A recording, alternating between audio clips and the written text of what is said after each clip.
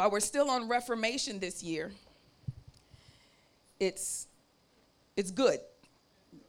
And as we discussed, the topics for 52 weeks were prayerfully sought by the Lord. I sought him for these topics in December of last year. We listed them through 1 through 52 weeks. And so far, every week that we've talked about whatever the topic the Lord saw fit to give us last year, it has been spot on. Would you not agree? That it's found a way to reach us and touch us and speak to us. And very right now, very living word. Very present help. Would you agree? So when I got to this week and I looked at the topic, I said to myself, there's an error here. I have made a mistake. Apparently, we have not exhausted all that the Spirit of the Lord would like to tell us about this. And according to its matter of information, it is good that we learn today more about being reformed through perseverance. If you're going to persevere, you're going to have to hear it twice. Once God spoke, twice I heard that power belongs to God. And perseverance is key. It is appropriate and accurate. The first time we looked at perseverance on whatever month that was, several weeks ago, through the scriptures of God, we came to the conclusion that the testing of our faith produces perseverance, and perseverance produces character, and character produces hope. So we looked at the necessity of perseverance, that we might keep our faith, that we can endure trials and tribulations and persecutions, that we could remain very faithful in situations that were beyond our control. For the most part, that is the imagery that we had within our minds. Sicknesses and diseases, car accidents and problems, things that we couldn't control that now have befallen our lives, and we're like, you know what? Let's persevere. Let's keep hope. Let's keep focus. Let's drive forward.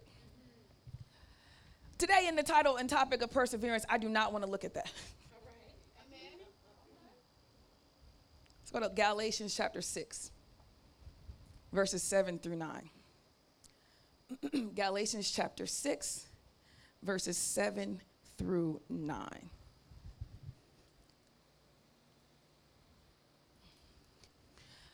Galatians chapter 6, verses 7 through 9. Do not be deceived. God is not mocked. For whatever a man sows, that he will reap. For he who sows to his own flesh will from the flesh reap corruption. A couple of things we looked at this verse a couple months ago, and we understood that you can't trick God. You can't sow a little bit and expect a lot of it. You can fool everybody else that you tried so hard, did so much. Oh my goodness. The tears could flow, the tone could elevate, that you just, But you can't deceive God. He knows, like you know, that you just sowed a little bit. You did not sow all that you had. You did not put all that you had. And yet and still, when it's harvest time, you are declaring and decreeing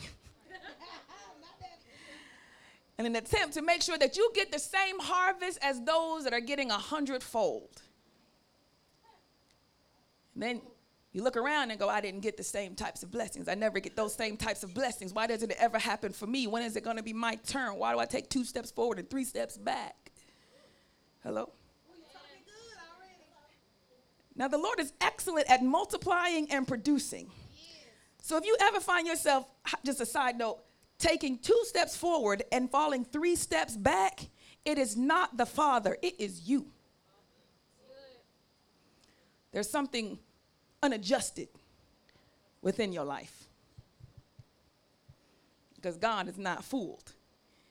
He knows that you didn't fully delete the number. He knows that you did not sever all ties. He knows that you did not block, unfriend, unfollow. He knows that you still got that stash sitting somewhere in a quiet place in the corner of your house. He knows that you can't really walk away because you never know when you might have to go back to that. My baby Shamar came to my house, and after a couple of weeks now, I recognized his suitcase was still packed. And I went up to his room and I said, "Where's his suitcase still here?" And I was going to try to put it in the closet for him, get this out his way. And I realized it was stuff in that suitcase. A couple weeks went by, suitcase still there. I said to him, I said, "Shamar, cuz I need you to unpack your suitcase and take it down to the basement where all suitcases go when we travel. That's right. We only get them to travel." She says to me, "Cuz, well, you never know, you might kick me out and have to pack up my stuff." And I'll say, "I already got it packed," and I'll just roll on out. I looked at him and I said, "Well, that's not home. If you got to be ready to move out at any given moment, it is not my fault that you have not made this home in your mind." Y'all don't want to help me. I could give you privileges. I could establish setups. I could hold you accountable, give you responsibilities. I could do everything I can to tell you and make you feel very at home here. But it is not my fault that in you have to be ready to leave. It's not. It's not the heart of the Father, and it wasn't my heart. So something has to change.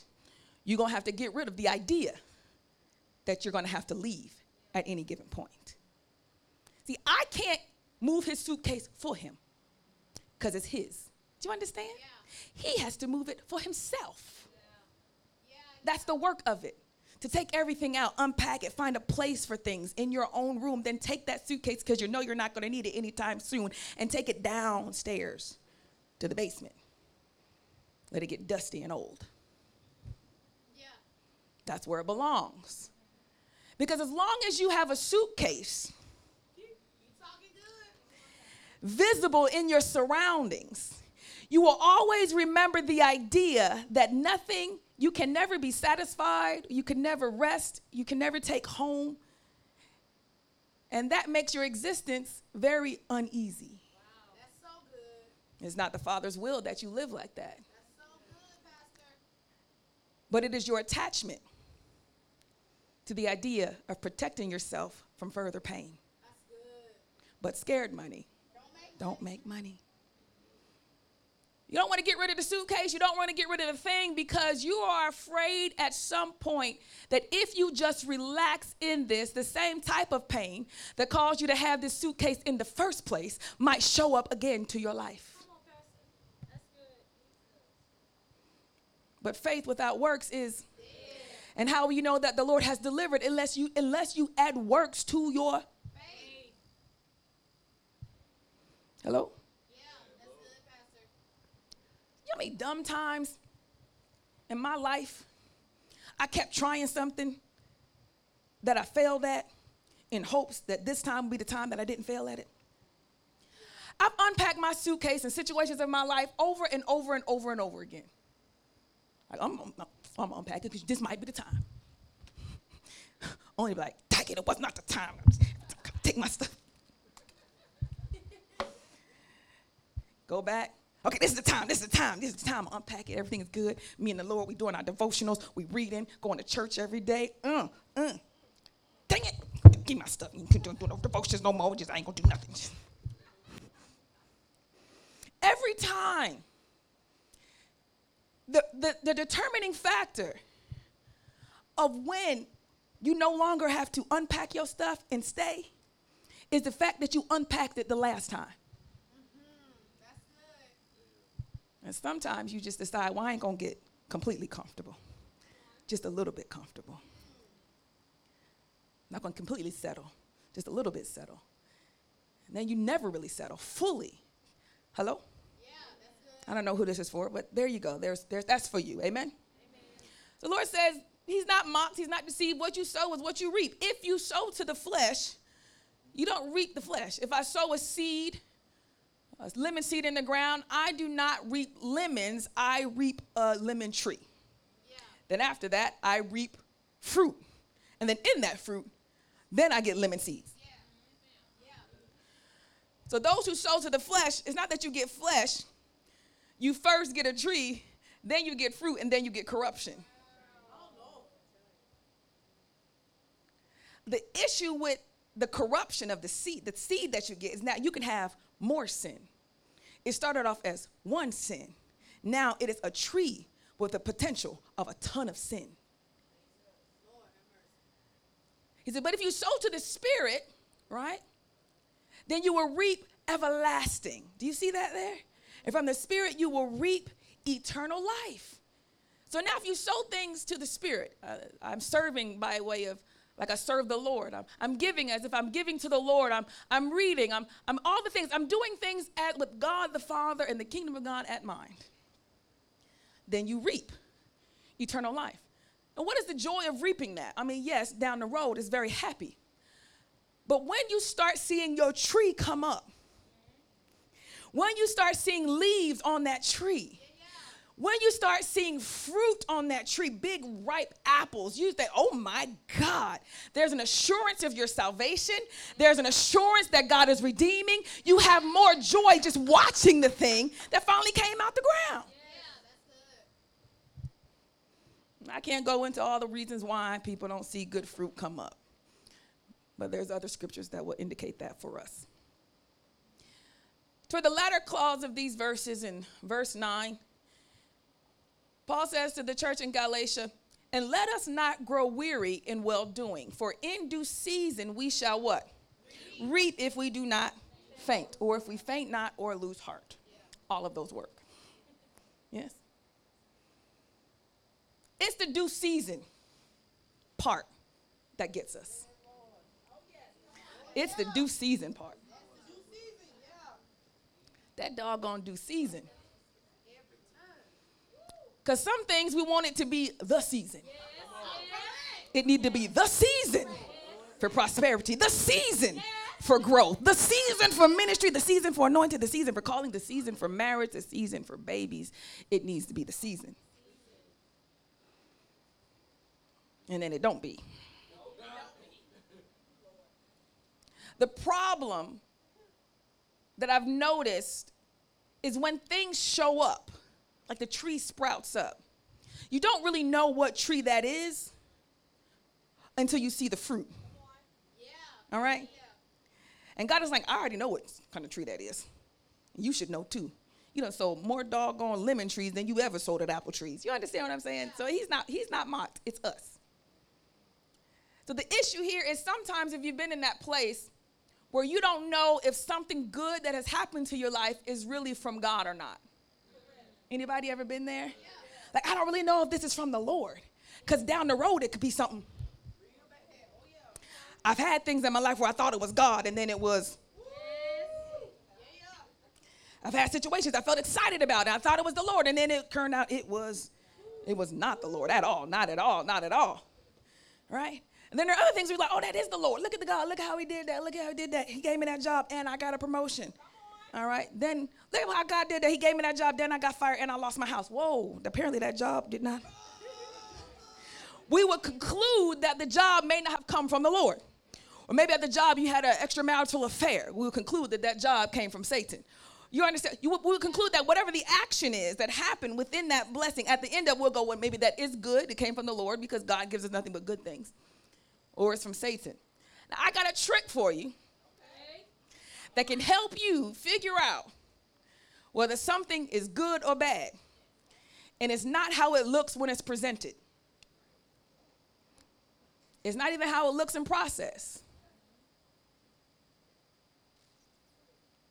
It's the effects that it has on your soul.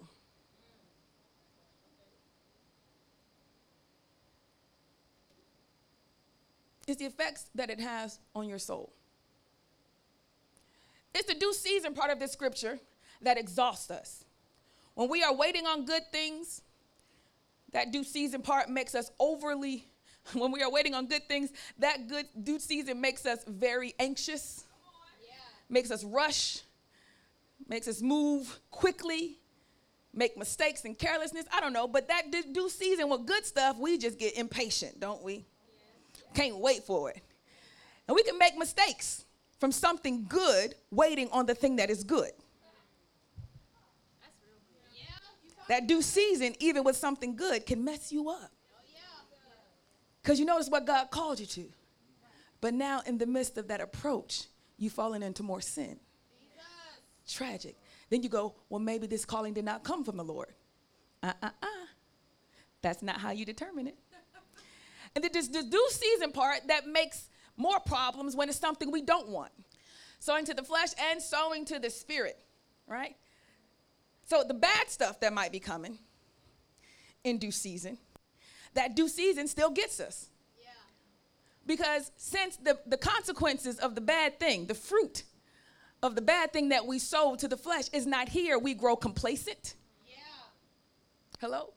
We grow overly confident because the time of planting of that sowing to the flesh and the time of reaping, hello somebody, that space in between, you just think everything is all right. You think that the Lord forgave you and it's fine. And then when the consequences show up in due season, you are befuddled. Like, I thought God dealt with me about this. Did he? Or did you just repent? That's good, Pastor. You can feel bad when you repent. And then you can feel bad when you have to deal with the consequences. Right? Both things are true. When the bad stuff happens and you can tell the consequences is coming, right? Maybe you don't know right away. Maybe you're thinking, I might have missed it. Maybe I hope I missed it, right? Maybe God's mercy just wash that away. Sometimes it does. Sometimes it does not. We're going to look at that later. But I realized that there are two types of people in the world based off of their childhood. I remember growing up, and I got in trouble at school. Now, I was a latchkey kid because both my parents worked. And so I would come home, have to lock the door, and people are like, what's a latchkey? Oh, my God. It's when they come home and there's no parent home. The parents are working, so thus they have to come in and take the key that was latched to their clothing and lock the door. Because your parents latched it to you so you won't lose it. All right? They call them latchkey kids. So I would go home. This is most of the time for parents that work long hours, well past the after-school program. Right? So now you go and unlock the door, and I have to call my mom, say I'm here, and then I have to tell her if something happened in school. I got a letter from the teacher. And she would give me some phrase that sounded like, you wait till I get home.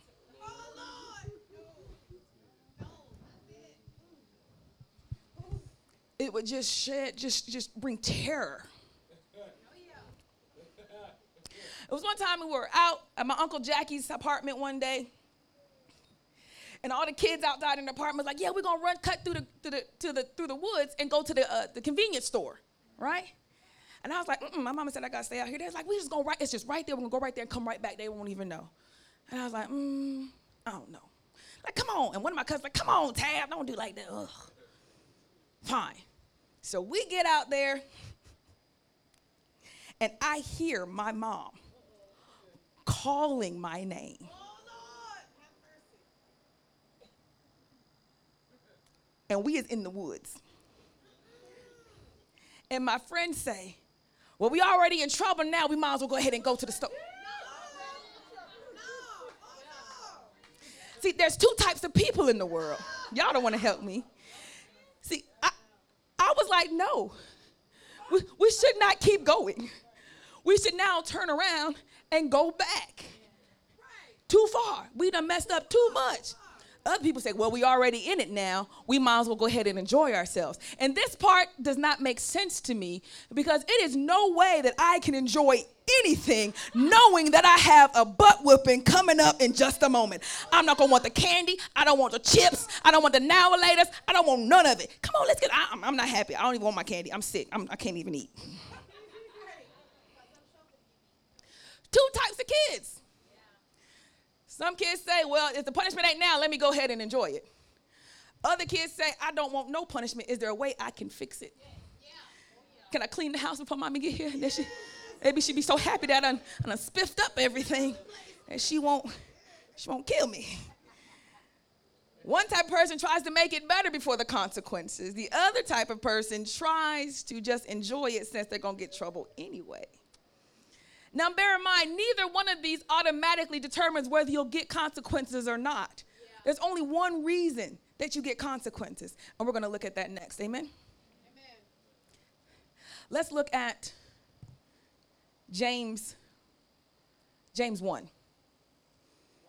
James 1, chapter 1, verse 12.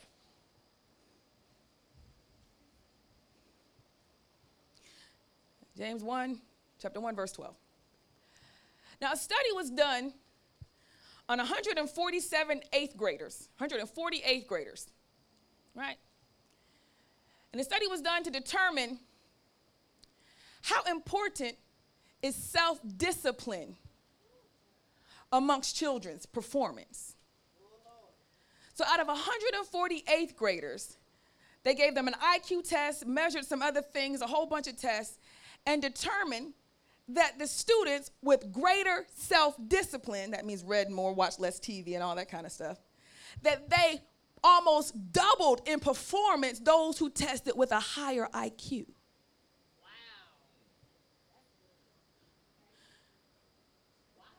I knew that was true. Because everybody, you're so smart. I was not smart. I was just a very hard worker. I was. It says, so they're saying that you don't even have to be smart in order to maximize your potential intellectually. You just have to have a lot of what? Self-discipline. That people that are just naturally born smart, you can surpass them. I mean, double over just by having discipline. Hello? That's good, Pastor. I thought that was pretty good. It is. Good to see. Probably why he calls us disciples. Because he knows how important discipline is to the fruitfulness of your life. Are you there at James? Yes. Did I tell you what the focus was on this particular? Reformation through perseverance. But we're looking at sin. All day. It's sin. It's reformation through perseverance as it relates to sin. Now, I don't know what y'all been doing. I assumed nothing. I assumed everybody was just tip-top shape, right? So maybe, since it's not for anybody in here today, whoever it's for, maybe they didn't even come to church today. Right? Maybe it's for just in case down the future, down the road. You might need a little equipment in your bag. Hello? Now, for those of you that are sin-free, where you just been living and you don't even struggle with sin no more, I'm sorry this message may not be for you. We hope that you can endure with the rest of us as we try to learn new techniques and have the living word poured into us that we might stop sinning. All right? So for some, this might be a completely boring topic. You need something else. But unfortunately, this is what the Lord gave me, so we're dealing with perseverance as it relates to sin. Because we love looking at perseverance as it relates to persecution and suffering. But there is something very unique about continuing in being holy, coming right off the heels of reformation through love. And most believers struggle at some point with remaining holy. That's good, Pastor. It shouldn't be. And in America, it's harder for the most part because our enemy is covert. Because I'm sure if there was somebody knocking on our doors telling us, you better leave Jesus alone, that we'd be more singularly focused on holiness. If our very faith was being attacked. But the attack of our faith is so subdued that we don't even have the same passion to resist it. That's good. That's good. And we have so much comfort that we don't have the same desperation to resist it. Right? So now Satan makes us comfortable. The due season makes us complacent. Our environment gives us too much ease, and then we fall right back into it. Are we there, James? The rest of us, are we there? James chapter 1, verse 12. Blessed is the man who endures trial, for when he has stood the test, he will receive the crown of life, which God has promised to those who love him. Verse 13. Let no one say when he is tempted, I am tempted by God. For God cannot be tempted with evil, and he himself tempts no one. But each person is tempted when he is lured and enticed by his own desire. Come on, Pastor. That's good. Then desire, when it has conceived, gives birth to sin. And sin, when it is full grown, brings forth death. What I love about this verse is trial and temptation is that initially I thought, bless the man who endures trial. I thought to myself, this is the trial of your faith. This is the persecution of the gospel. I thought that this must be trials like persecution and martyrdom and, false doctrines. And then he says specifically that this trial is about temptation. Oh, wow. The temptation to sin. Yeah. And he goes on to say, this trial has not been given to you by God, because he tempts no one. The fact that you have this trial is because of your own desires. People say, well, why would God bring that to my life? Why would he let that happen? No. We both could be walking by the grocery store and see a huge chocolate cake, and if I don't like sweets, hello somebody, I walk by the same cake and felt nothing. But if you have a affinity for sweets, you don't understand what I'm saying, and you like a lot of chocolate, and this thing is triple layered chocolate with fudge, and I mean just dripping with gooey yumness. And it was just last week you told yourself, I'm going to go on a diet. Got to put some of these sweets down. Now, both of us are walking by the same cake, and only one of us actually sees the cake as a threat. Only one of us is questioning, why do we have to come to this grocery store? Why is this the only grocery store on the block? Why would God even, it's the only place I could go. Since it's the only place I could go, why is this chocolate cake here? That's good. Now, you're forgetting that there was another person walking with you, to which that cake had no effect. The problem is not the cake. The problem is not your environment. The problem is not your circumstance. The problem is not your childhood. The problem is not your hormones. The problem is your desire. We're gonna have to look at this, right? Because on last week we looked at how people fall into sin all the time as believers, and I said there's a lot of hurdles you got to jump through to fall into sin, especially sexual sin as a believer. And this thing has been ringing in my ears because when Christians fall into sexual sin, more than likely it always involves somebody else. Now, you have your circle of friends and family that will see and notice your fall, right? That could be quite a few people. You don't even know how many of your friends thought you to be a role model. You don't even know, just because they didn't say nothing. Right? Your brothers in your church, sisters in the church, same church, considered you mature and strong in the Lord, and here you go. So you got your circle that's affected. And the person you sin with has their circle. So in essence, you have also done damage to every person that saw the person you were with do it too. Wow. And this kind of thing bothers me as your pastor, because I would like for the Father to use us greatly in spreading the gospel and reaching the lost, but we are extremely ineffective if the same people that preach the gospel are the same people that fall victim to sin and temptation. Because it makes the Spirit of God appear as if it's not strong enough to keep a believer. That believer's desire is stronger than the gospel and the Spirit of God, to which it is not. But we have no way of explaining that theology to them. Well, see, even though I sin, here, come and talk to you for a second. We have a spirit, a soul, and a body. And considering I sin, you cannot walk around explaining that. It's even harder for parents to have that conversation with the children that saw them sin. Do what I say, not as I do. What? It's very difficult to explain why, as a believer with the Spirit of the Lord, you continuously fall into the same sin.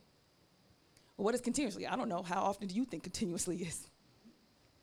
To me, a pattern only takes two. What's your definition? Pattern just takes two.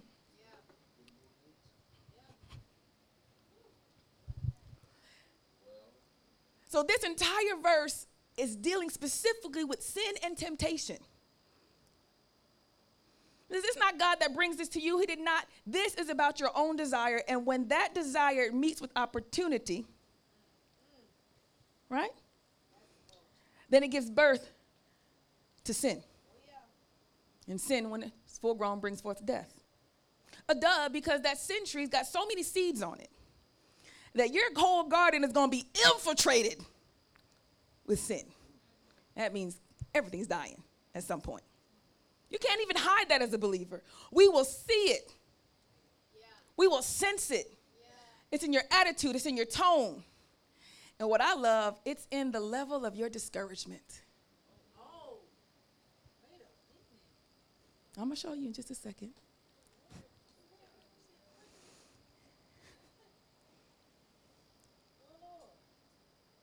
Verse 16 of that same chapter of James 1 says, "Do not be deceived, my beloved brethren.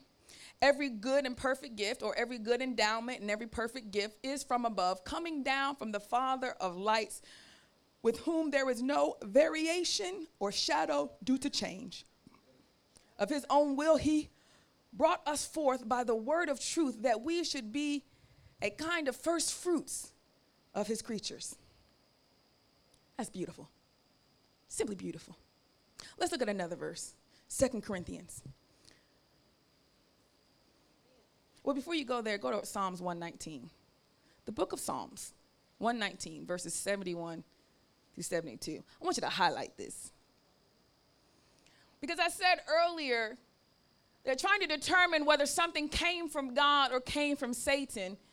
It's extremely difficult if you try to look at just how the event ended. Did it end well or did it end good? That's hard to say, because we've all had things that ended good that came to find out it was the worst thing. Oh, yeah. Then we have things that ended bad and come to find out it was the best thing.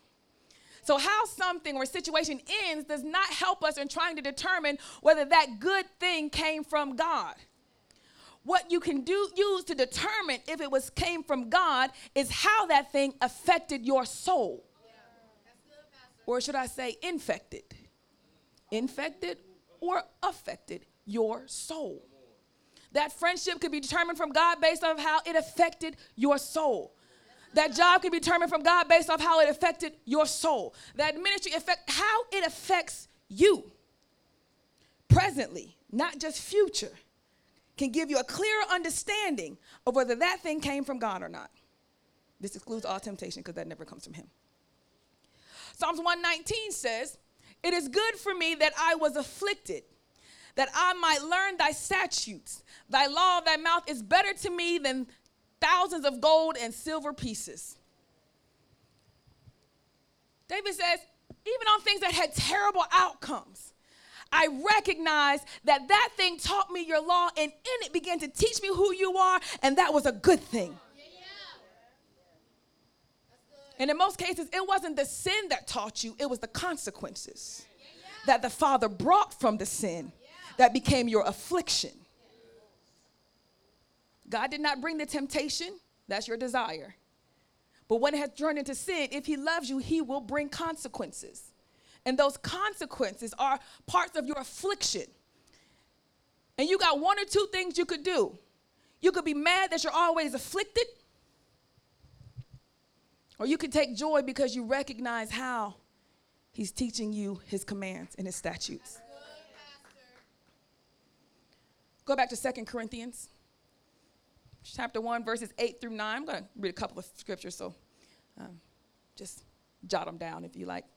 2 Corinthians 1, 8 through 9. For we do not want you to be unaware, brothers, of the affliction we experienced in Asia, for we were so utterly burdened beyond our strength that we despaired of life itself. Indeed, we felt that we had received the sentence of death. Stop right there.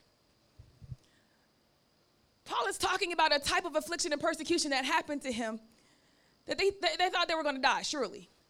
But what I like to point out is that this believer was afflicted so much that he wanted to die.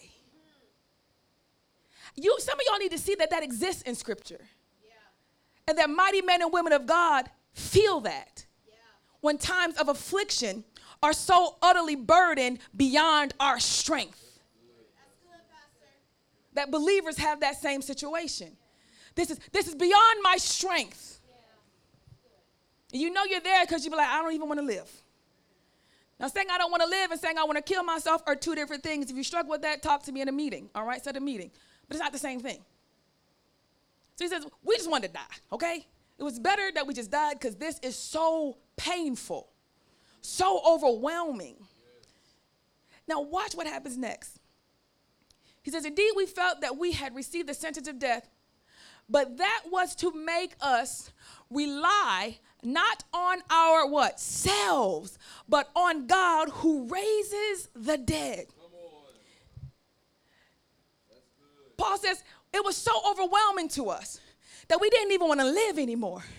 But we could see how God brought that type of affliction to our hearts, that we would learn to rely on him. Yes.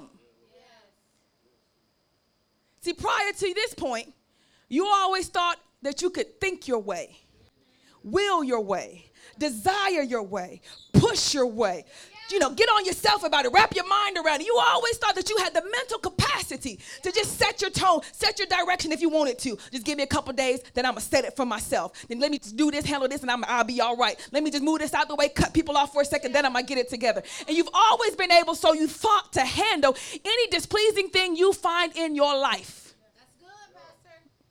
And then there comes one. Only takes one. Just takes that one that says, I can't do nothing. I can't do nothing for myself. I can't make myself feel better. Not today, not tomorrow, not next year. See, that ain't you. After a month or so, you'll be all right. Once your money get better, you'll be fine. Once you get a good night's sleep a couple times, you'll be all right. Once you fix this situation, you'll be fine. I'm not talking about that. I'm not talking about the type of situations where you could see what needs to be adjusted and see that it will help your situation. Yeah. This is about those types of afflictions where there does not exist any ability that you have to see or think or do to fix your situation, to fix your heart. Yeah. He said the Father did this that we would learn to rely on him and not ourselves. That's huge. In essence, every time before then, every other time of affliction, every other time of discouragement, every other time of oppression and depression, you truly relied on yourself. You relied on yourself to read your devotional. You relied on yourself to pray. You relied on yourself to go to church. You relied on yourself to do the things you know you needed to do.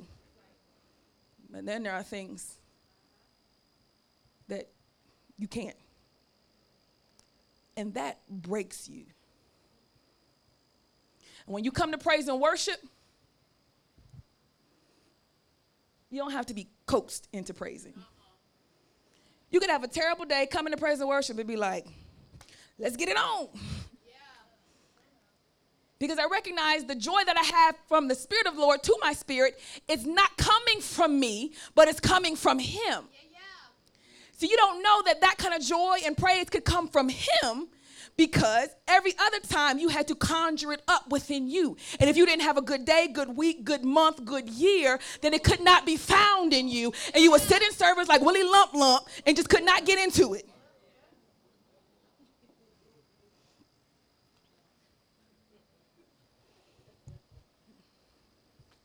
Now, there's nobody in here currently because no one really is at that stage.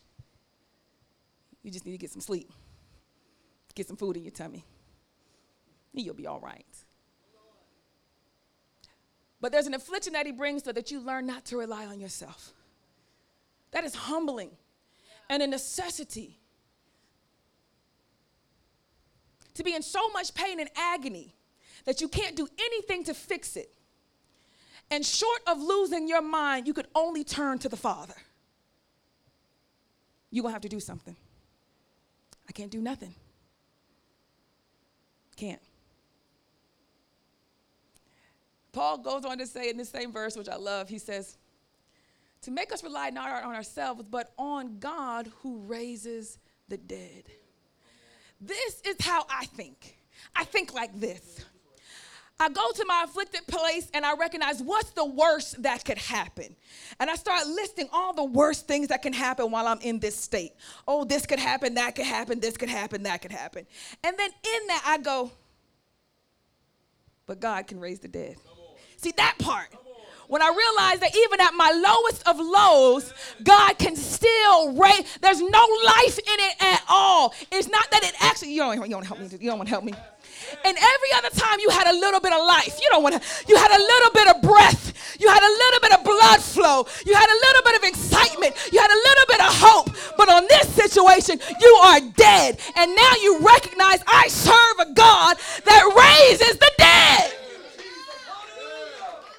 He raises the dead. A lot of y'all can't feel it. You can't feel me even though you think you're feeling me. You ain't. Because you haven't been there. Where you had nothing. Now, I'll tell you right now, you're not there today because you're here. If you're here, you've had something. You've had something. Some motivation, whether good, bad, or indifferent. Something that you could pull on to wake up, to stay strong, to serve God, to show up. That's nobody here today. Put this in your pocket for future. And if you lived it, add clarity and truth to what God was doing. Because he's a God that raises the dead, so he can take when there is nothing and lift it. When a believer sees that, when we recognize that my efforts are not a necessity for your salvation. Y'all don't want to help me today. That my efforts, my work, and my deeds are not a necessity to be saved by you. That my efforts is not a necessity for joy. That my efforts is not a necessity for peace. That what I do is not necessary for any good thing that God wants to give me. It means you can come right into praise and worship. Missing something. And you know why you're missing it? Because you messed up. You didn't handle that right. Didn't do that right. And that does not matter. Because he's a God that raises the dead. You have zero to contribute to your joy today. And it was your fault. Hello, somebody. And it does not even matter because he's the God that raises the dead. He did not need you to give him a little bit of something that you did in order for him to raise you up. When believers recognize this, we have freedom. We're not afraid to say, I'm sorry. This house struggles with that. It struggles with, be my apologize. It struggles with, I'm sorry. And then if 70% could actually say it, they can't say it sincerely. The only level of depth of their sincerity for 70% of this house is to the extent that that problem has inflicted pain on their lives. Like, I'm really sorry because truly, I could see how it affected me. Now, I'm really sorry, because truly I could see how pastor started fussing at me. Truly, I could see how now I ain't got no money. Truly, I could see how now this thing got out. You're sorry is only at the depth of how it affected you, and that's 70% of this house.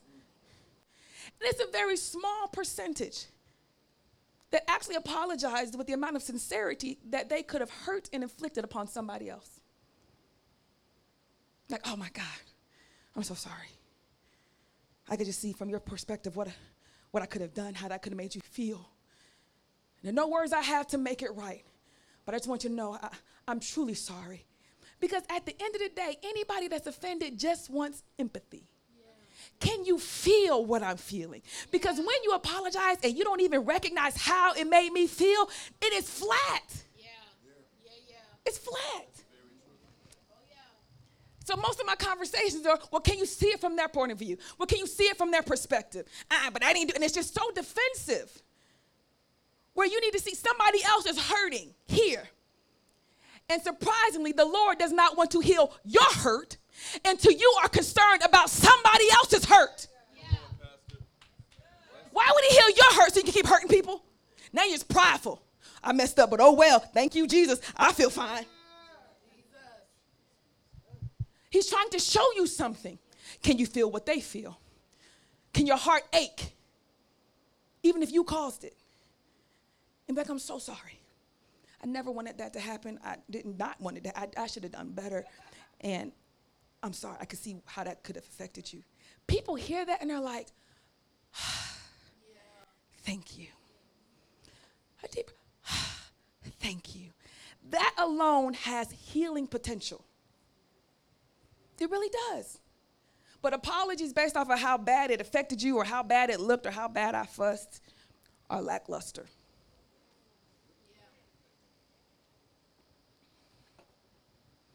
But when you recognize that God can raise the dead, then you're not afraid of having wrong actions. The problem of giving the apology is that you'd have to recognize your wrongdoing. And for those of you that are used to accepting that I only am loved when I do right, then you have a hard time acknowledging off the top something you've done wrong, because this thing cannot be labeled as you because you don't get this right and I can't this right and I thought I got that right. So you resist even trying to show physically that you did something wrong because it will affect your identity. It affects your identity. Now people are going to think that I'm the kind of person. Or she's going to think that I'm the kind of person. He's going to think that I'm the kind of person. I mean, I'm sorry that it happened, but that wasn't my intention. What you're trying to say is I'm not the type of person that will intentionally do this. It's still about how you are going to be identified through your own actions. That's good, Pastor. Your apology is lackluster. Do you understand? Well, you say, no, I can see how that made you feel. I'm sorry, truly. What can I do to make it better? I love when you add that. What can I do? I think that this could cause some long-term situations. What can I do? Can I buy you lunch? Can we just go hang out? Can I do something? Can I wash the car for you? What you got going on? What did I cause that I could kind of say, let me help you with that? That's beautiful. That's the heart that this church is supposed to have. Do you understand? Because when we know he raised from the dead, God raised things from the dead, then we can go, sometimes I just don't have it. Y'all don't want to help me today. Sometimes I just don't have it. Sometimes I have nothing. Sometimes I am the worst person you could ever meet. Sometimes I am the absolute scum of the earth. Sometimes I am the bottom of the bottom of the bottom. Sometimes I am impatient. I am moody. I am aggravated. I am depressed. Sometimes I am angry. I am vicious. I am vindictive. I am petty. I am deceptive. People that are close to me, I challenge them every time on that. On finding the baser thing that caused this action and then truly identifying that you had it. And when people have a hard time identifying that they are the type of person that does that thing, you don't hang around me. Because anything I do to you that you don't like, I'm going to affect your identity.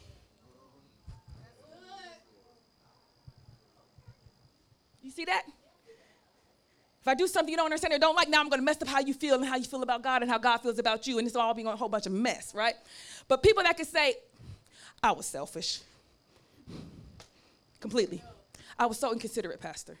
That's my baser self. I go, well, this happens sometimes. And we can move on. But people that have a hard time wanting to admit that, I mean, I only did it because you did this. I only said that because you said this. That's not even how I was thinking.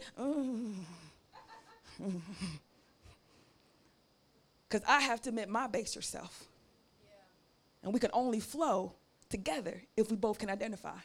With me and Dad, you know what I love about me and Daddy is when we're both hurting, he can identify it with me, and I'll be like, Dad, this sucks. He said, it does suck. And we ain't got to be theological. We ain't got to be deep. And truly, we don't even try to encourage each other. We just be like, this sucks. It does suck. I want to quit. Me too. Well, if you don't quit, I won't quit. All right, well, we won't quit. You know, most people talk to, well, don't feel like that. Don't be like that.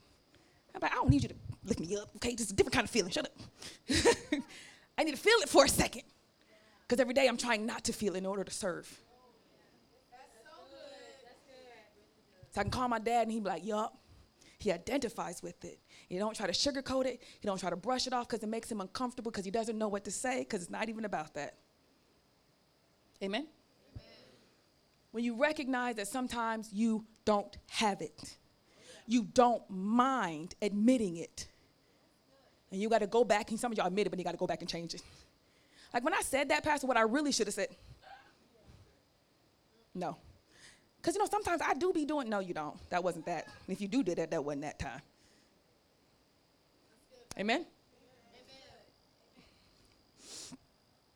Let's look at Hebrews. Let's go to Hebrews chapter 10 first. Hebrews chapter 10, starting at verse 18 and 19. Let's look at verse 19. Hebrews chapter 10. Verse 19. Everybody say amen. I have to check to make sure it comes off the heels of understanding Christ's sacrifice, right? Understanding that there's a forgiveness of sin.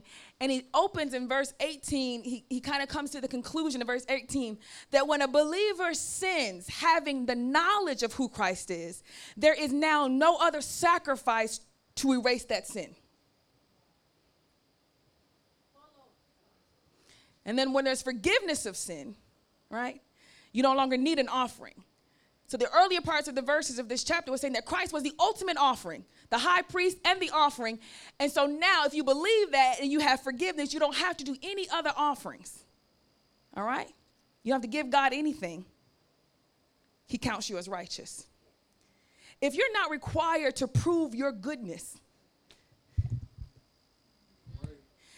if you're not required to prove your goodness, y'all don't want to help me today. If you no longer have to prove that you're not that bad of a person, if you no longer have to prove that you're not doing that kind of stuff anymore, if you no longer have to prove that that's not how you live anymore, how freeing is that? And he says, in Christ, you don't have to prove that at all. Not at all. So if something does show up, you don't have to be afraid to admit it because you don't have to prove that you're not that type of person. I'm not that kind of person, so I don't mind admitting it. How do you know that I'm not? How do you know you're not that kind of person? Because Christ paid it all. I'm not that kind of person. I'm not there anymore. That's not me. But you did this. I know it, and that's why I am so sorry. Because I can't afford for this to be a pattern. And I don't want hurting you to be a pattern. I don't want offending you to be a pattern. And I'm so sorry. And you can admit it flat-footed, without no sugarcoating, without no buffer language. Do you understand? Yeah. Even without explanation. And that's really hard for some of y'all. to say sorry without explaining. Like most of y'all don't even know how. You know how many times I say I'm sorry to people for stuff I didn't even do?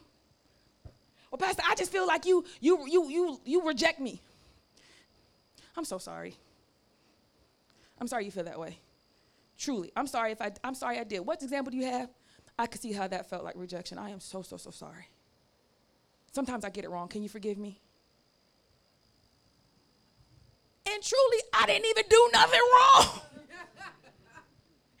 But I don't care because an apology will heal your heart right now. And me apologizing does not change my identity. God still knows who I am. It ain't no record. If it's a court of law, then Christ already paid it. So even if they say, well, they did admit to this, it does no effect. Do you understand? Yeah. Y'all getting this? You getting this part? All right. Sometimes you is evil. No, sometimes Satan did use you. You. Yeah, you. Yeah, you. Sometimes, no, you was not grown in the Lord. Sometimes, no, you did not notice. Sometimes, no, you missed it altogether. Sometimes you are selfish. Sometimes you're just mean for no reason. Me and Joel were playing golf with Shamar. Now, Shamar is learning how to play. He loves it. And I'm glad he loves it because that really fits us very well. Like he's addicted to it, loves it like me. And every so often, he'll have a good shot. And his good shot is right on the heels of Jewel's shot. Now, y'all know Jewel plays professional tennis, so when she hits a shot, she hits it. It can be far in the trees, far in the mountains, but it is far. And so as Shamar is getting better, Jewel starts feeling competitive. See, when I said that in my mind I have to compete against Jewel, she didn't understand it. She couldn't understand how it felt that way. Because, you know, Pastor, I'm really not that good. How could you ever? I don't really play as much as you do. How could you ever feel that way? But when Shamar came and almost got on her heels and he only been playing for 3 weeks.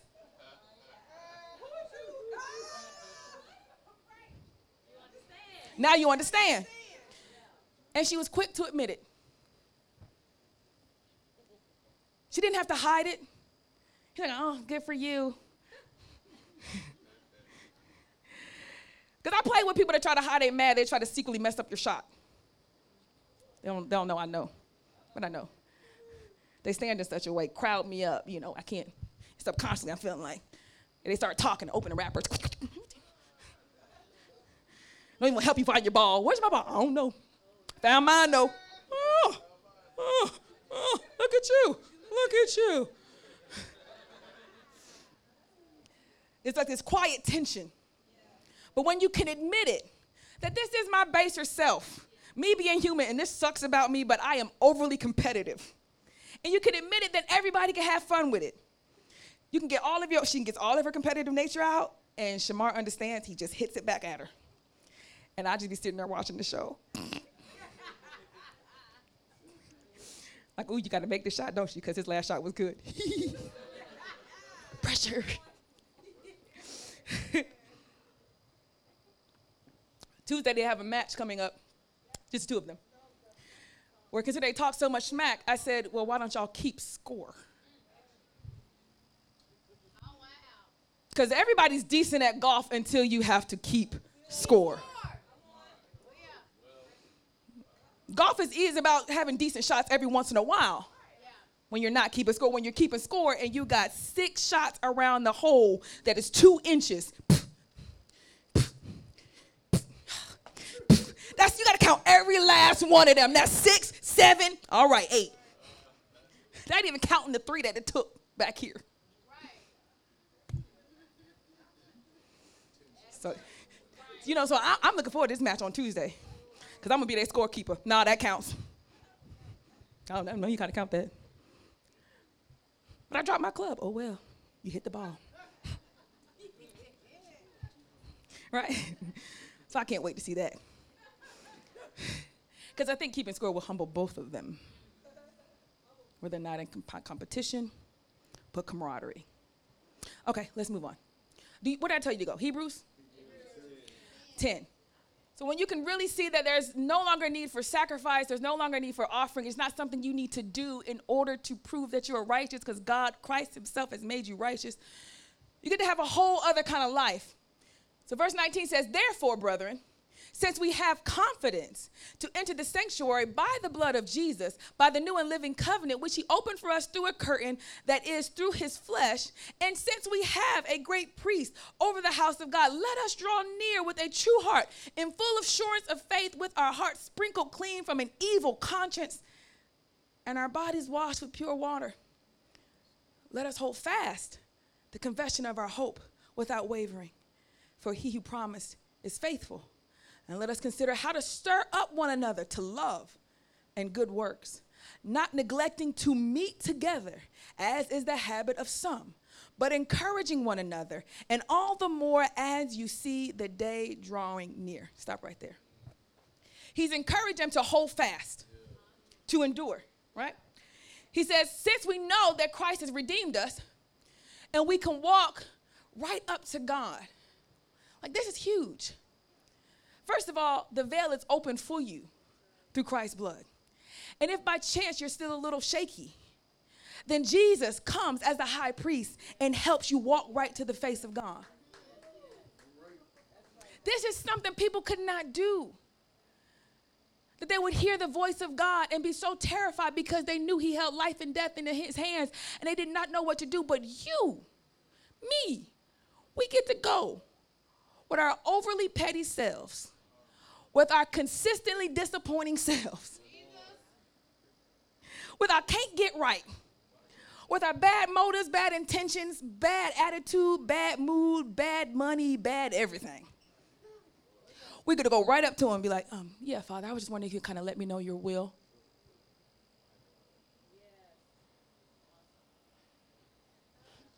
That's mind-blowing. Because only Moses could go to figure out what God wanted. Everybody else is too afraid to go. Hello? Now, Moses had the same sin as the rest of them, but he's the only one that approached God by faith and knew it. Do you understand? So now you get to walk right to the face of God and say, please let me know your will. I am here. I am your servant. Now, outside that room, you was a heathen. We couldn't even tell you no different than the rest of the non-believers, and that's for shame. For shame. But Christ walked right with you, right up to the Father's throne. And he encouraged you, now make your request. Go ahead. Go ahead. No, it's cool. It's cool. I got you. Go ahead. Just ask him. I don't feel like I should. We just talked about this out there. When you come in here, you're supposed to be here. Now act like you're supposed to be here and ask him. Right? Hello? Sometimes me and Shamar are sneaking into the country club. And I just leave him. I'm not sneaking in. He's sneaking in. Because I'm no longer there. Technically, I'm supposed to be there, but I'm not there. So I tell him, just walk in and act like you're supposed to be there. Just walk in and act like you own the place. He's like, all right, cuz, I'm going to do that. He walk in. They be like, Mr. Durham? He be like, yes, that is me. Now, they know his name from my name, not from his own name. Like, Mr. Durham, what do you have? I'll have a Sprite. Thank you so much. And it worked. It works every time. But when you go in there like, do I sit here? Do I go ask? I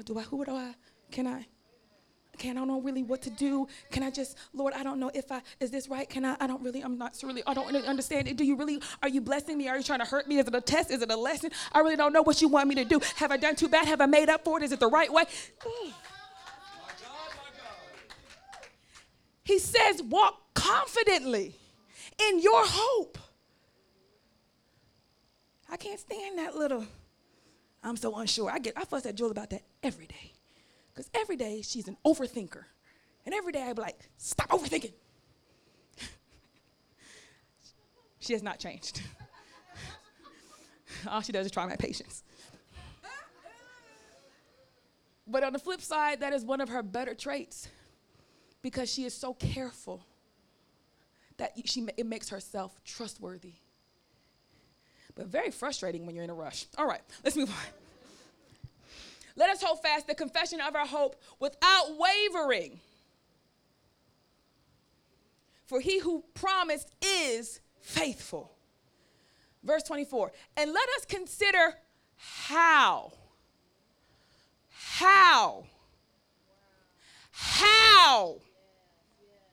to stir up one another to love. This part, my church fails. I can address it because I'm pretty decent at it. If I wasn't, you would not be here. I looked in the group meetings today and I was watching all the things that were happening in the church. Minister Hudson, Minister Monique, there are tons of things happening in this church. Now there are things happening that I don't even know what's happening. They're like, what they doing? I don't know. They mad about that? Yeah, they mad. There was never a time where I did not know what was happening within this church. I knew what time it started, what it was going to be, and most times I was there 99% of the time. Yeah.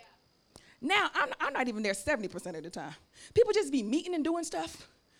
The tribe chiefs just be texting and messaging away. Admin be sending out reminders. Media be posting and checking. Dancers be practicing and practicing. The men be fixing stuff. I be like, I just watched it this week and said, y'all better do that. Y'all better do it. Y'all better do that. I was so proud. I was like, y'all let's get in there with this. Come on, Shamar, join in. Yeah, let's do this thing. And it didn't require me to stir it up. But this how is what we have to focus on. How to stir one another up to love. And I assure you, it ain't fussing.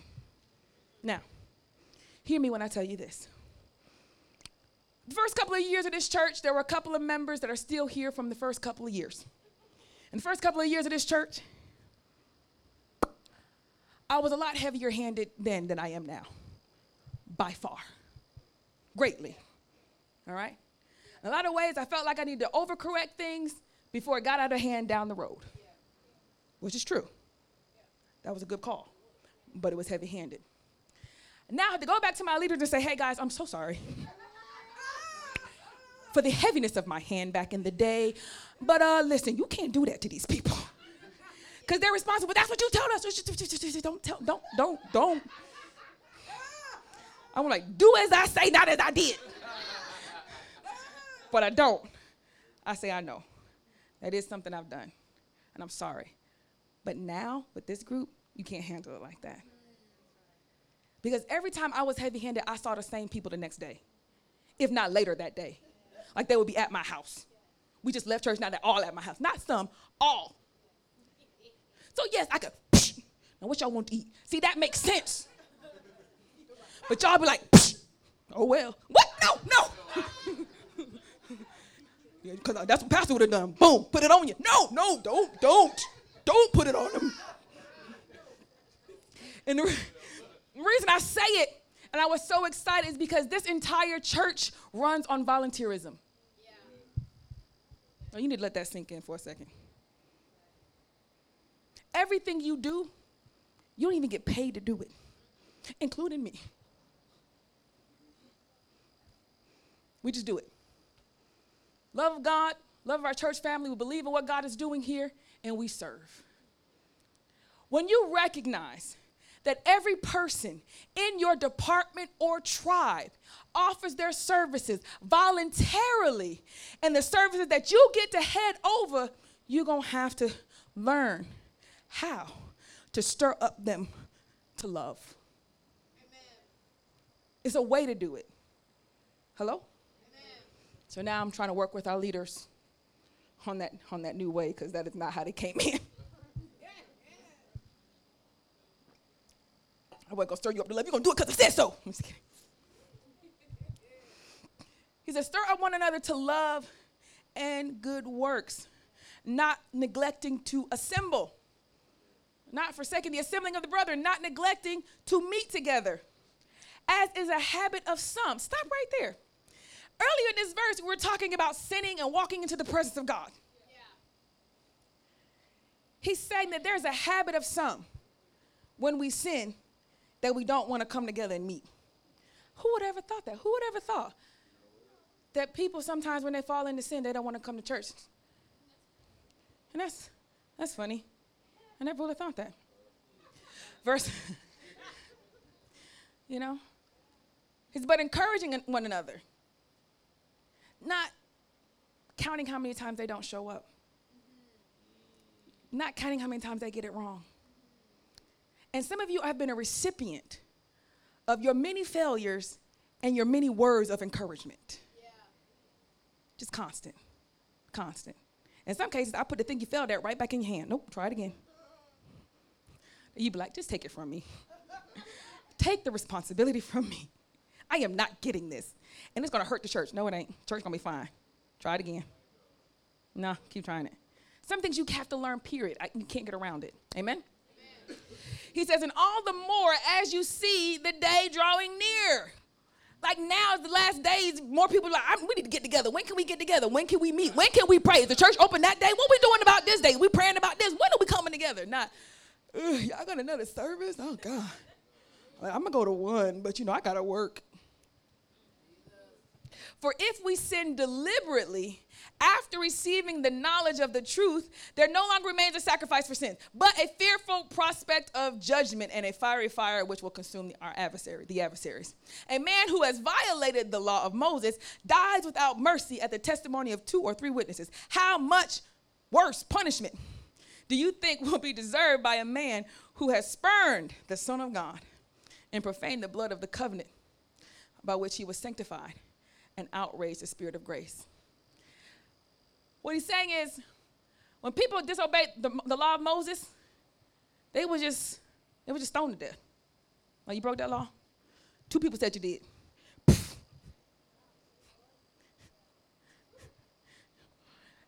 You got to be careful in that section to not have any animosity with anybody. Oh, yeah. Could you imagine if you had animosity with anybody at that time? How their base yourselves might be inclined to lie.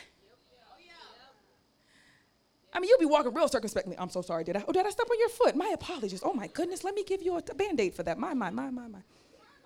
Versus, did I step on your foot? You should have had it in the way in the first place. Come on, man. What? Because the mercy was given as the law. The law was the mercy. And what he's trying to say here is Jesus' sacrifice was the mercy. We can't be sacrificed again. How much more is God going to be very upset at the idea that you keep falling into sin after you've come to the knowledge of the sacrifice of his son? But recall the former days. This is verse 32. I'm skipping ahead. When you were enlightened, you endured a hard struggle with sufferings, sometimes being publicly exposed or abused and affliction, sometimes being partners with those so treated. Stop right there. In essence, there was a time when you first got saved that you endured these types of things. Now, you've been in it for a while. Now you've been serving for a minute. I ain't got time for that. They always doing that kind of stuff. Get on my nerves. Everybody always doing that. And you just complain about everything. Everybody always. And I have to stop you and say, everybody don't always. Yes, they do. No, they do in your mind because you were upset. But everybody don't always. And it's not always all the time. Do you understand? Yeah. But the condition of your heart is allowing you to see everything with a hue of negativity. It is not the event that made you negative.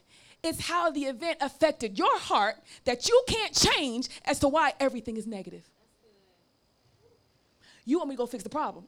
I'm telling you, fix your heart. Because whether the problem moves or not, you should still be responding differently.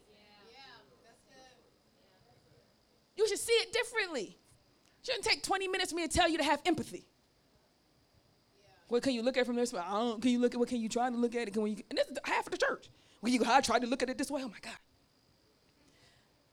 The only thing I'm trying to do is to get your heart right so that I don't have to micromanage everything you're doing.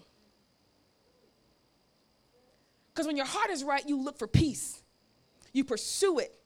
You try to figure out how to work and stir each other up to love. You can see the hurt in your brother, sister's eye that you might have caused, and you try to make it right. Yeah. When your heart is right. When it's not that I got to go behind you.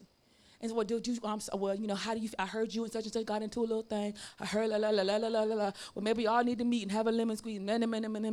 That's because you can't seem to get your heart right. For we know him who said, vengeance is mine. All right, verse 32. Go down to verse 36.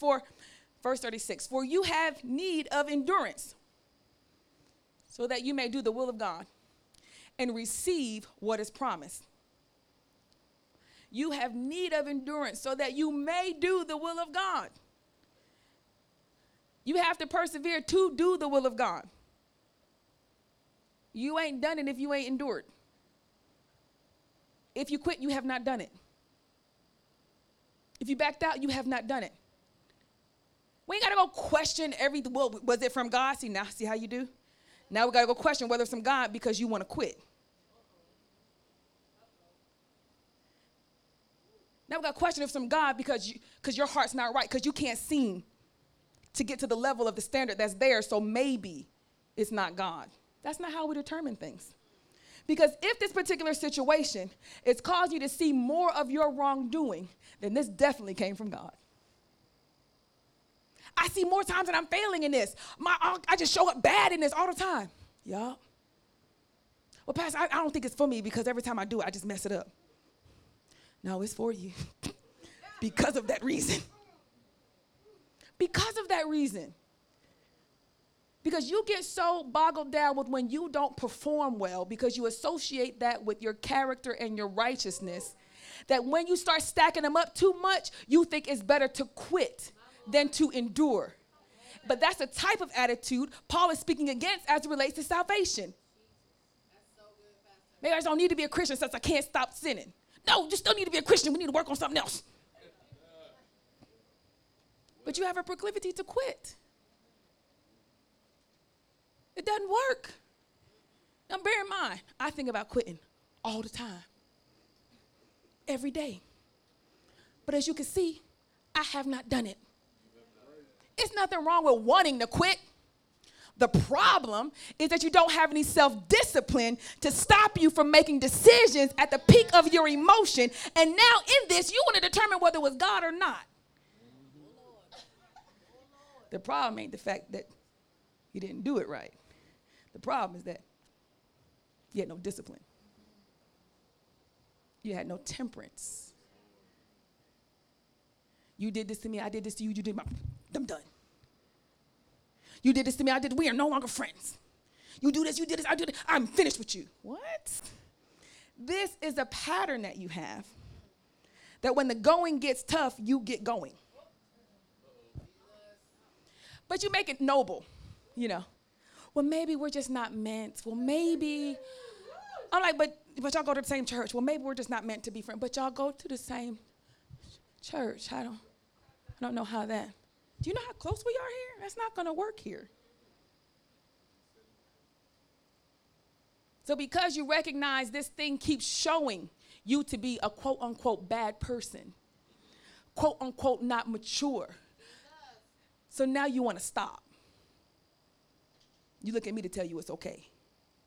I'll be like, no, let's sit back and watch this show.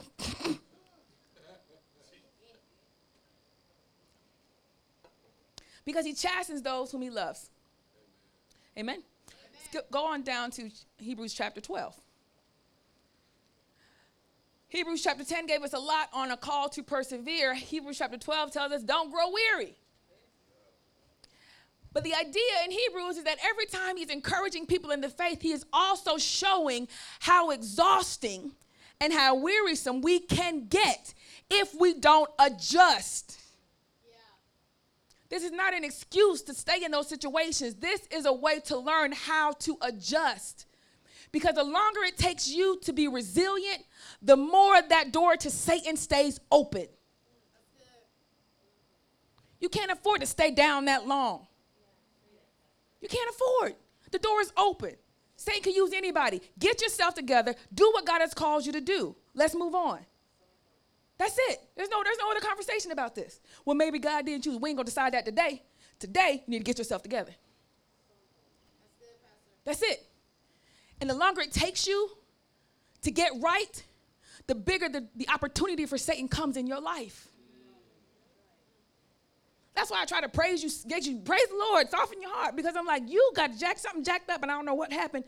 But if you don't clear it, you're going to be fighting and struggling during the entire message. And at some point, I'm going to just have to let you go, which is why I say, just go to sleep. Just go to sleep. Because you're dragging us down. Amen? Oh, I ain't going to come to church no more. Well, there we go. My point exactly. As soon as we uncover something you didn't do right, it's an indictment against you as a whole person. No. Stop being so prideful. You ain't perfect. You ain't even perfect at the things that you do well. Well, I'm really good at this. Apparently, you're not. And that's okay. But for the grace of God, that's okay. It's all right. You know how many mistakes I make? I don't even know how many mistakes I make pastoring. Probably 1 trillion. But that's okay. Because the grace of God. I'm going to count that. Hello.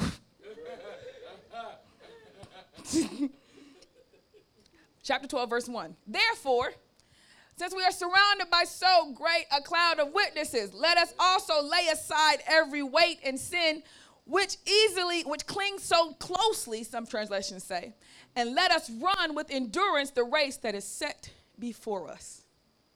What I love about the flow of these scriptures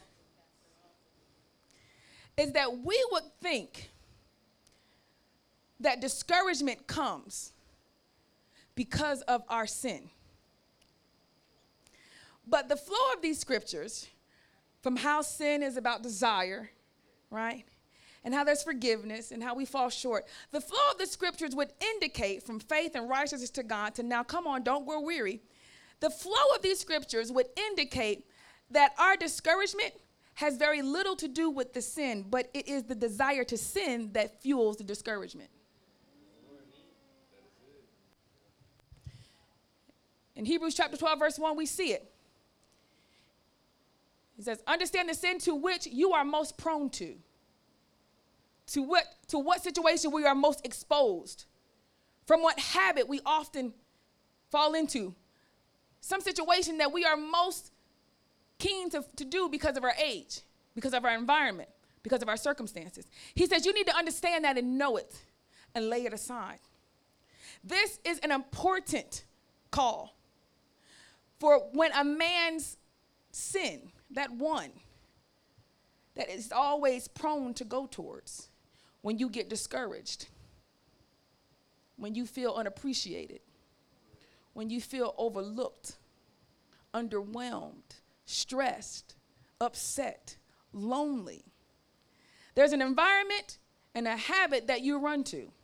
He says that thing you need to lay aside because it clings too easily to you. It remains, and if it remains unsubdued, it will hinder you from running the Christian race, as it takes you away from every motive for running and gives power to every discouragement. You think that it's the sin and the things that don't go right that causes your discouragement.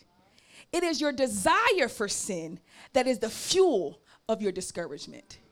It's the secret desire you have to quit, the secret desire you have to have sex, the secret desire you have to go back to that. That is running underneath all of this. And that thing is giving fuel to your discouragement. It's pumping in more energy. Yeah, you need to go ahead and stop. Yeah, this is too much for you. You know you can't handle that. You know you can't ever get it right. It don't ever work for you. It is that desire of sin that is fueling your discouragement and not the other way around. Everybody say amen.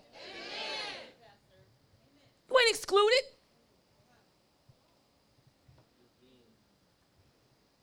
It is a sin that you so easily fall into that becomes the power supply of your discouragement. You want to prove me wrong? Then get rid of it and see. And you can. As soon as you make up your mind that I am never doing that again. I am never doing that again. Can't nobody stop you. And you don't have to have no 7-step, 15-step program to not sin. Because you're too stubborn and hard-headed as it is. All we got to do is just set all of you on top of that thing. Just put your whole self on it, and I promise you it'll go away. Once you decide that there is no going back, Once you decide that that is no longer an option for my life, you never have to worry about it again. The issue is that you still keep it in your pocket. The issue is that you don't think it's that wrong. That the justifications you made in order to do it still remain unchecked. That the people you counted as mean and offensive, that created the environment that you thought was discouragement, you have not forgiven them. So everything they do is wrong. But it's not your discouragement that is leading you to sin. It is the desire you have to sin that is fueling your discouragement. It's adding strength to it. I know. Because there ain't no way I could do all of this at this season of my life. Oh, yeah. Oh, yeah. Come on. Come on. Ain't no way. Yeah, unless the Holy Spirit had to challenge my desires for sin. Yeah. And since he's caused me to subdue those desires, to overtake them, now there's nothing that feeds my discouragement. Yeah. Think about it. When I feel like, oh, I don't want to do this no more. It's all too hard. It's too confusing. People always saying I'm doing stuff wrong. Can't ever do enough for people. I'm like, I'm just going to forget this. Bump this. I ain't even doing that. Then what you going to do next? Well, I'm going to just go out in the streets and save people. Okay, then what's going to happen when they get saved? When I'm a direct them to a church, I suppose. And when you direct them to the church, you're going to go with them. I guess I go to them to the church. I'll direct them to the church I'm going to. And then you're going to direct them to the church, and then all of a sudden the church is going to start using you. And eventually you're going to be right back where you live. Come on. But since there's no desire to sin, every concept that I think about when I want to quit leads me more to getting up. Because there's no desire for sin. But when there's a desire to sin, it just fuels your discouragement. Well, I might as well not even go. Well, nobody would care in the first place. Well, I might as well just go ahead and do this. Ain't nobody even loving me. And it's just more fuel. But when you remove that desire, you like the doggone Energizer bunny. And people that have lived it can tell you it's the truth. You're getting burned out and overwhelmed because you are struggling with the desires in your heart, with the sin and temptation in you, left unchecked, unresolved. You have yet to say that is not an option for me. You still think it's an option. I know because you keep approaching me like it's an option. Or what if I like, tell me, what if I just fall off the edge? Off the edge of what? The cliff. The cliff is like 2 miles away. How? Next time I look, you right at the edge. How in the world did you get to the edge so fast? If we 2 miles away, ain't nobody thinking we about to fall off the edge. No. Right. What enticed you to draw closer to the edge? Jesus. Come on. Something had to entice you. And now you are really thinking, I might just do it. You're crazy. How many times you going to get enticed to come to this edge and have to be pulled all the way back? How many times? Wait. I'm sorry, Lord. I'm sorry, Lord. I'm sorry, Lord. I can't stand this stuff. I might as well. Oh, I'm sorry, Jesus. I'm sorry, Jesus. Ain't you tired? I would be so sick and tired of this. Like, I would just be like, oh, my God. But as a believer, you can choose to not ever go back to that sin. And the power of God will assist in every way imaginable. But you're expecting that the power of God is going to change your desire.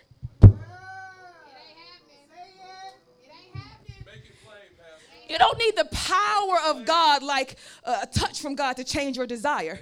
You need to acknowledge the love that God has, soften your heart, and change your own desire. Because nobody counts love if they got to force you to do it. If he has to make you want to love him. Oh, let me give you my power so I can make you love me. Then that's not real love. But when he displays the outpouring of his love, and you receive that, and you say in response, I want to love you the same way. I want to lift your name up the same way. I want to glorify you with all that is within me. And the sins that so easily cling to us, we immediately say no. The ones that call us unfaithful to him, that is not even an option. Man can come in the room, drop his clothes off, put $2,000 on the table, put your clothes on, and thank you for the money.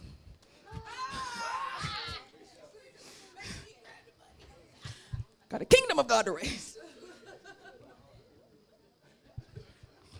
It's an offering. Thank you so much. She'd be the hottest thing walking. You can imagine all the possibilities of your future. It's not the point. It's the sin. Yeah. It's the temptation. And that is what fuels your discouragement. Hebrews 12:7-8 says, it is for discipline that you have to endure. So God is treating you as sons. For what son is there whom his father does not discipline? Yeah. If you are left without discipline in which you have participated, then you are illegitimate children and not sons. So God disciplines those, corrects those of us that sin. And if he doesn't correct it, then you're not his son. You call yourself somebody, you're not born of him. You're an illegitimate son. If you're born of him, then he corrects you. And that correction, the scriptures say, you have to endure.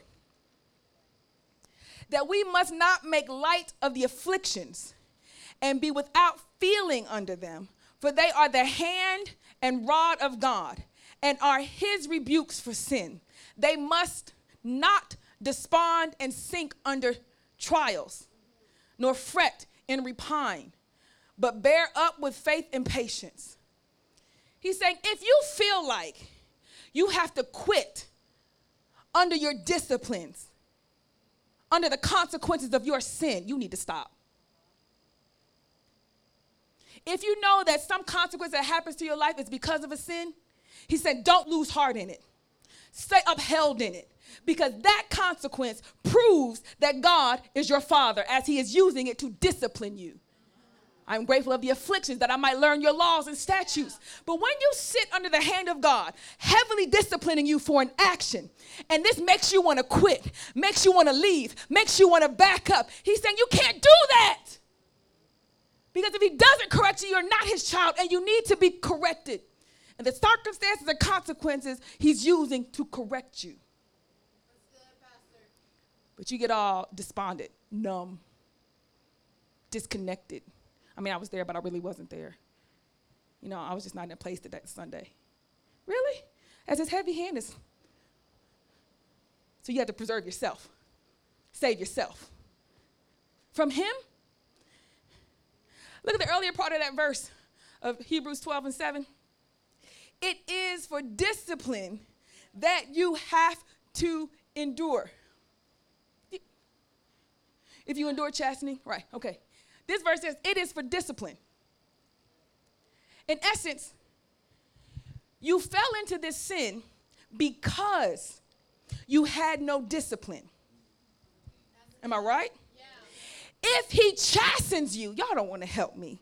If he brings the consequences to your life and uses it as correction, and you also sin in the midst of that because you can't endure the correction, then you will never have discipline. You will always fail in this because the discipline that is needed, only the Father can give you, and he's choosing this consequence to give it to you, and you are wanting to quit in the midst of the consequences. You will never have any temperance. You'll never have any self-control. Never. The least you could do is endure his chastening because he's a good father. Don't set your heart to complain against it. Don't entertain thoughts to say this is too hard. I don't like it. Maybe it's not for me. You're setting yourself up for failure. You're dragging yourself to that cliff. And the only reason you're thinking that is because you secretly are itching for a little bit of that sin you used to going to. Because a believer that is truly afflicted learns to rely on God. Y'all don't want to help me. Yeah. A believer that has truly been broken relies on God, because you're the only one that can raise the dead. The believer that's truly broken leans towards God, does not fall back from God. The fact that you're prone to fall back is a sign of your desire for sin.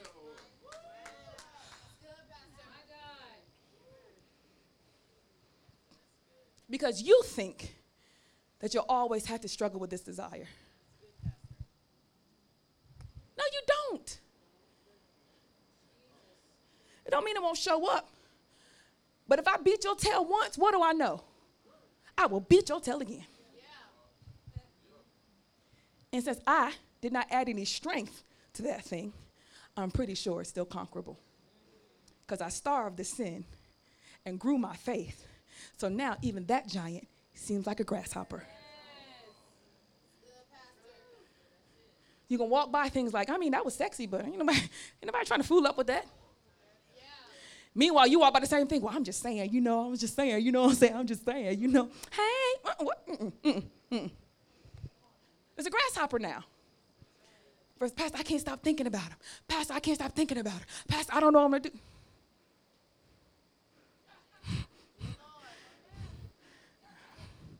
You got a situation on your hands.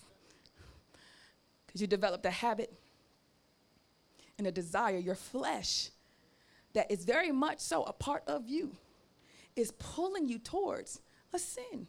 And when that thing is erased, you do not get discouraged. You break and you lean on God. Like, oh, this is too big for me. Thank you, Jesus.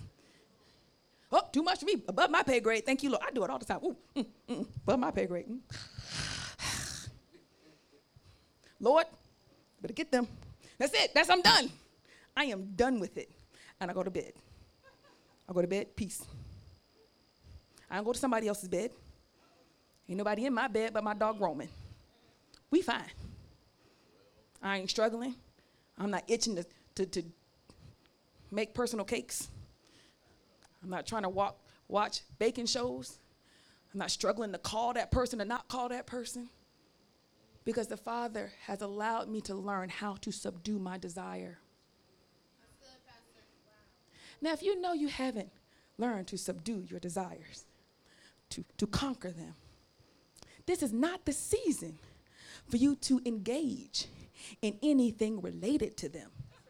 That's so good. Yeah.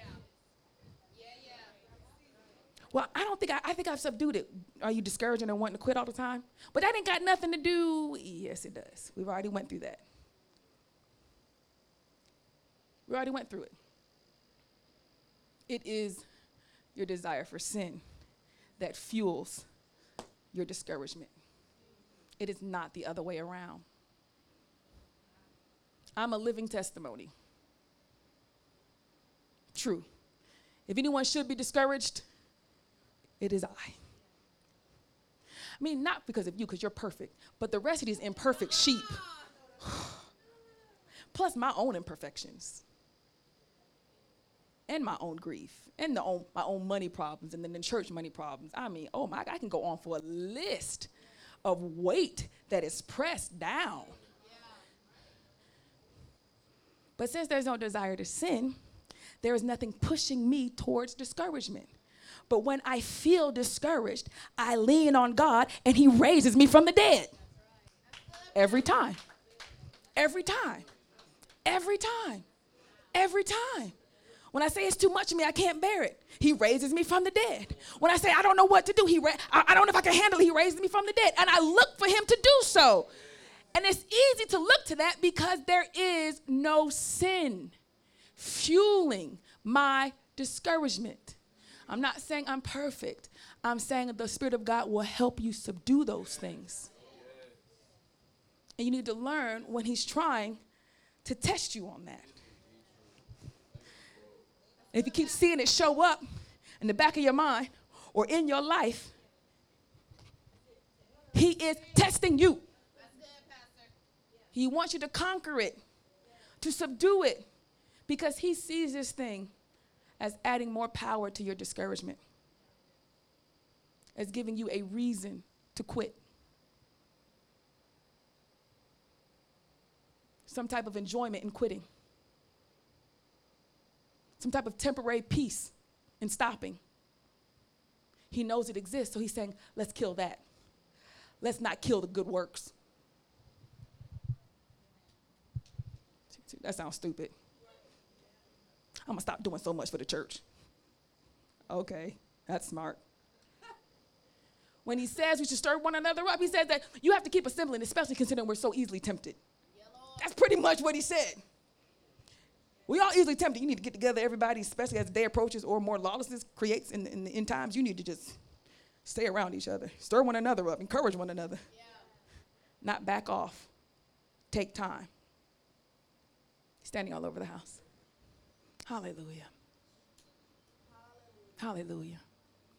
Were you cut to the wick today? Was your heart challenged beyond a standard that you think you could reach? Come on. Surrender to the Father. Let the Holy Spirit bring every failure and every habit to your forefront of your mind. Come on.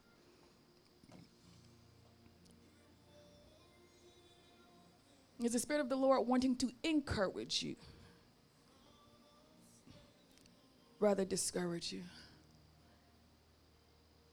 Is the Holy Spirit wanting to show you that you are forgiven and that these actions do not define your identity, but you are found in Christ?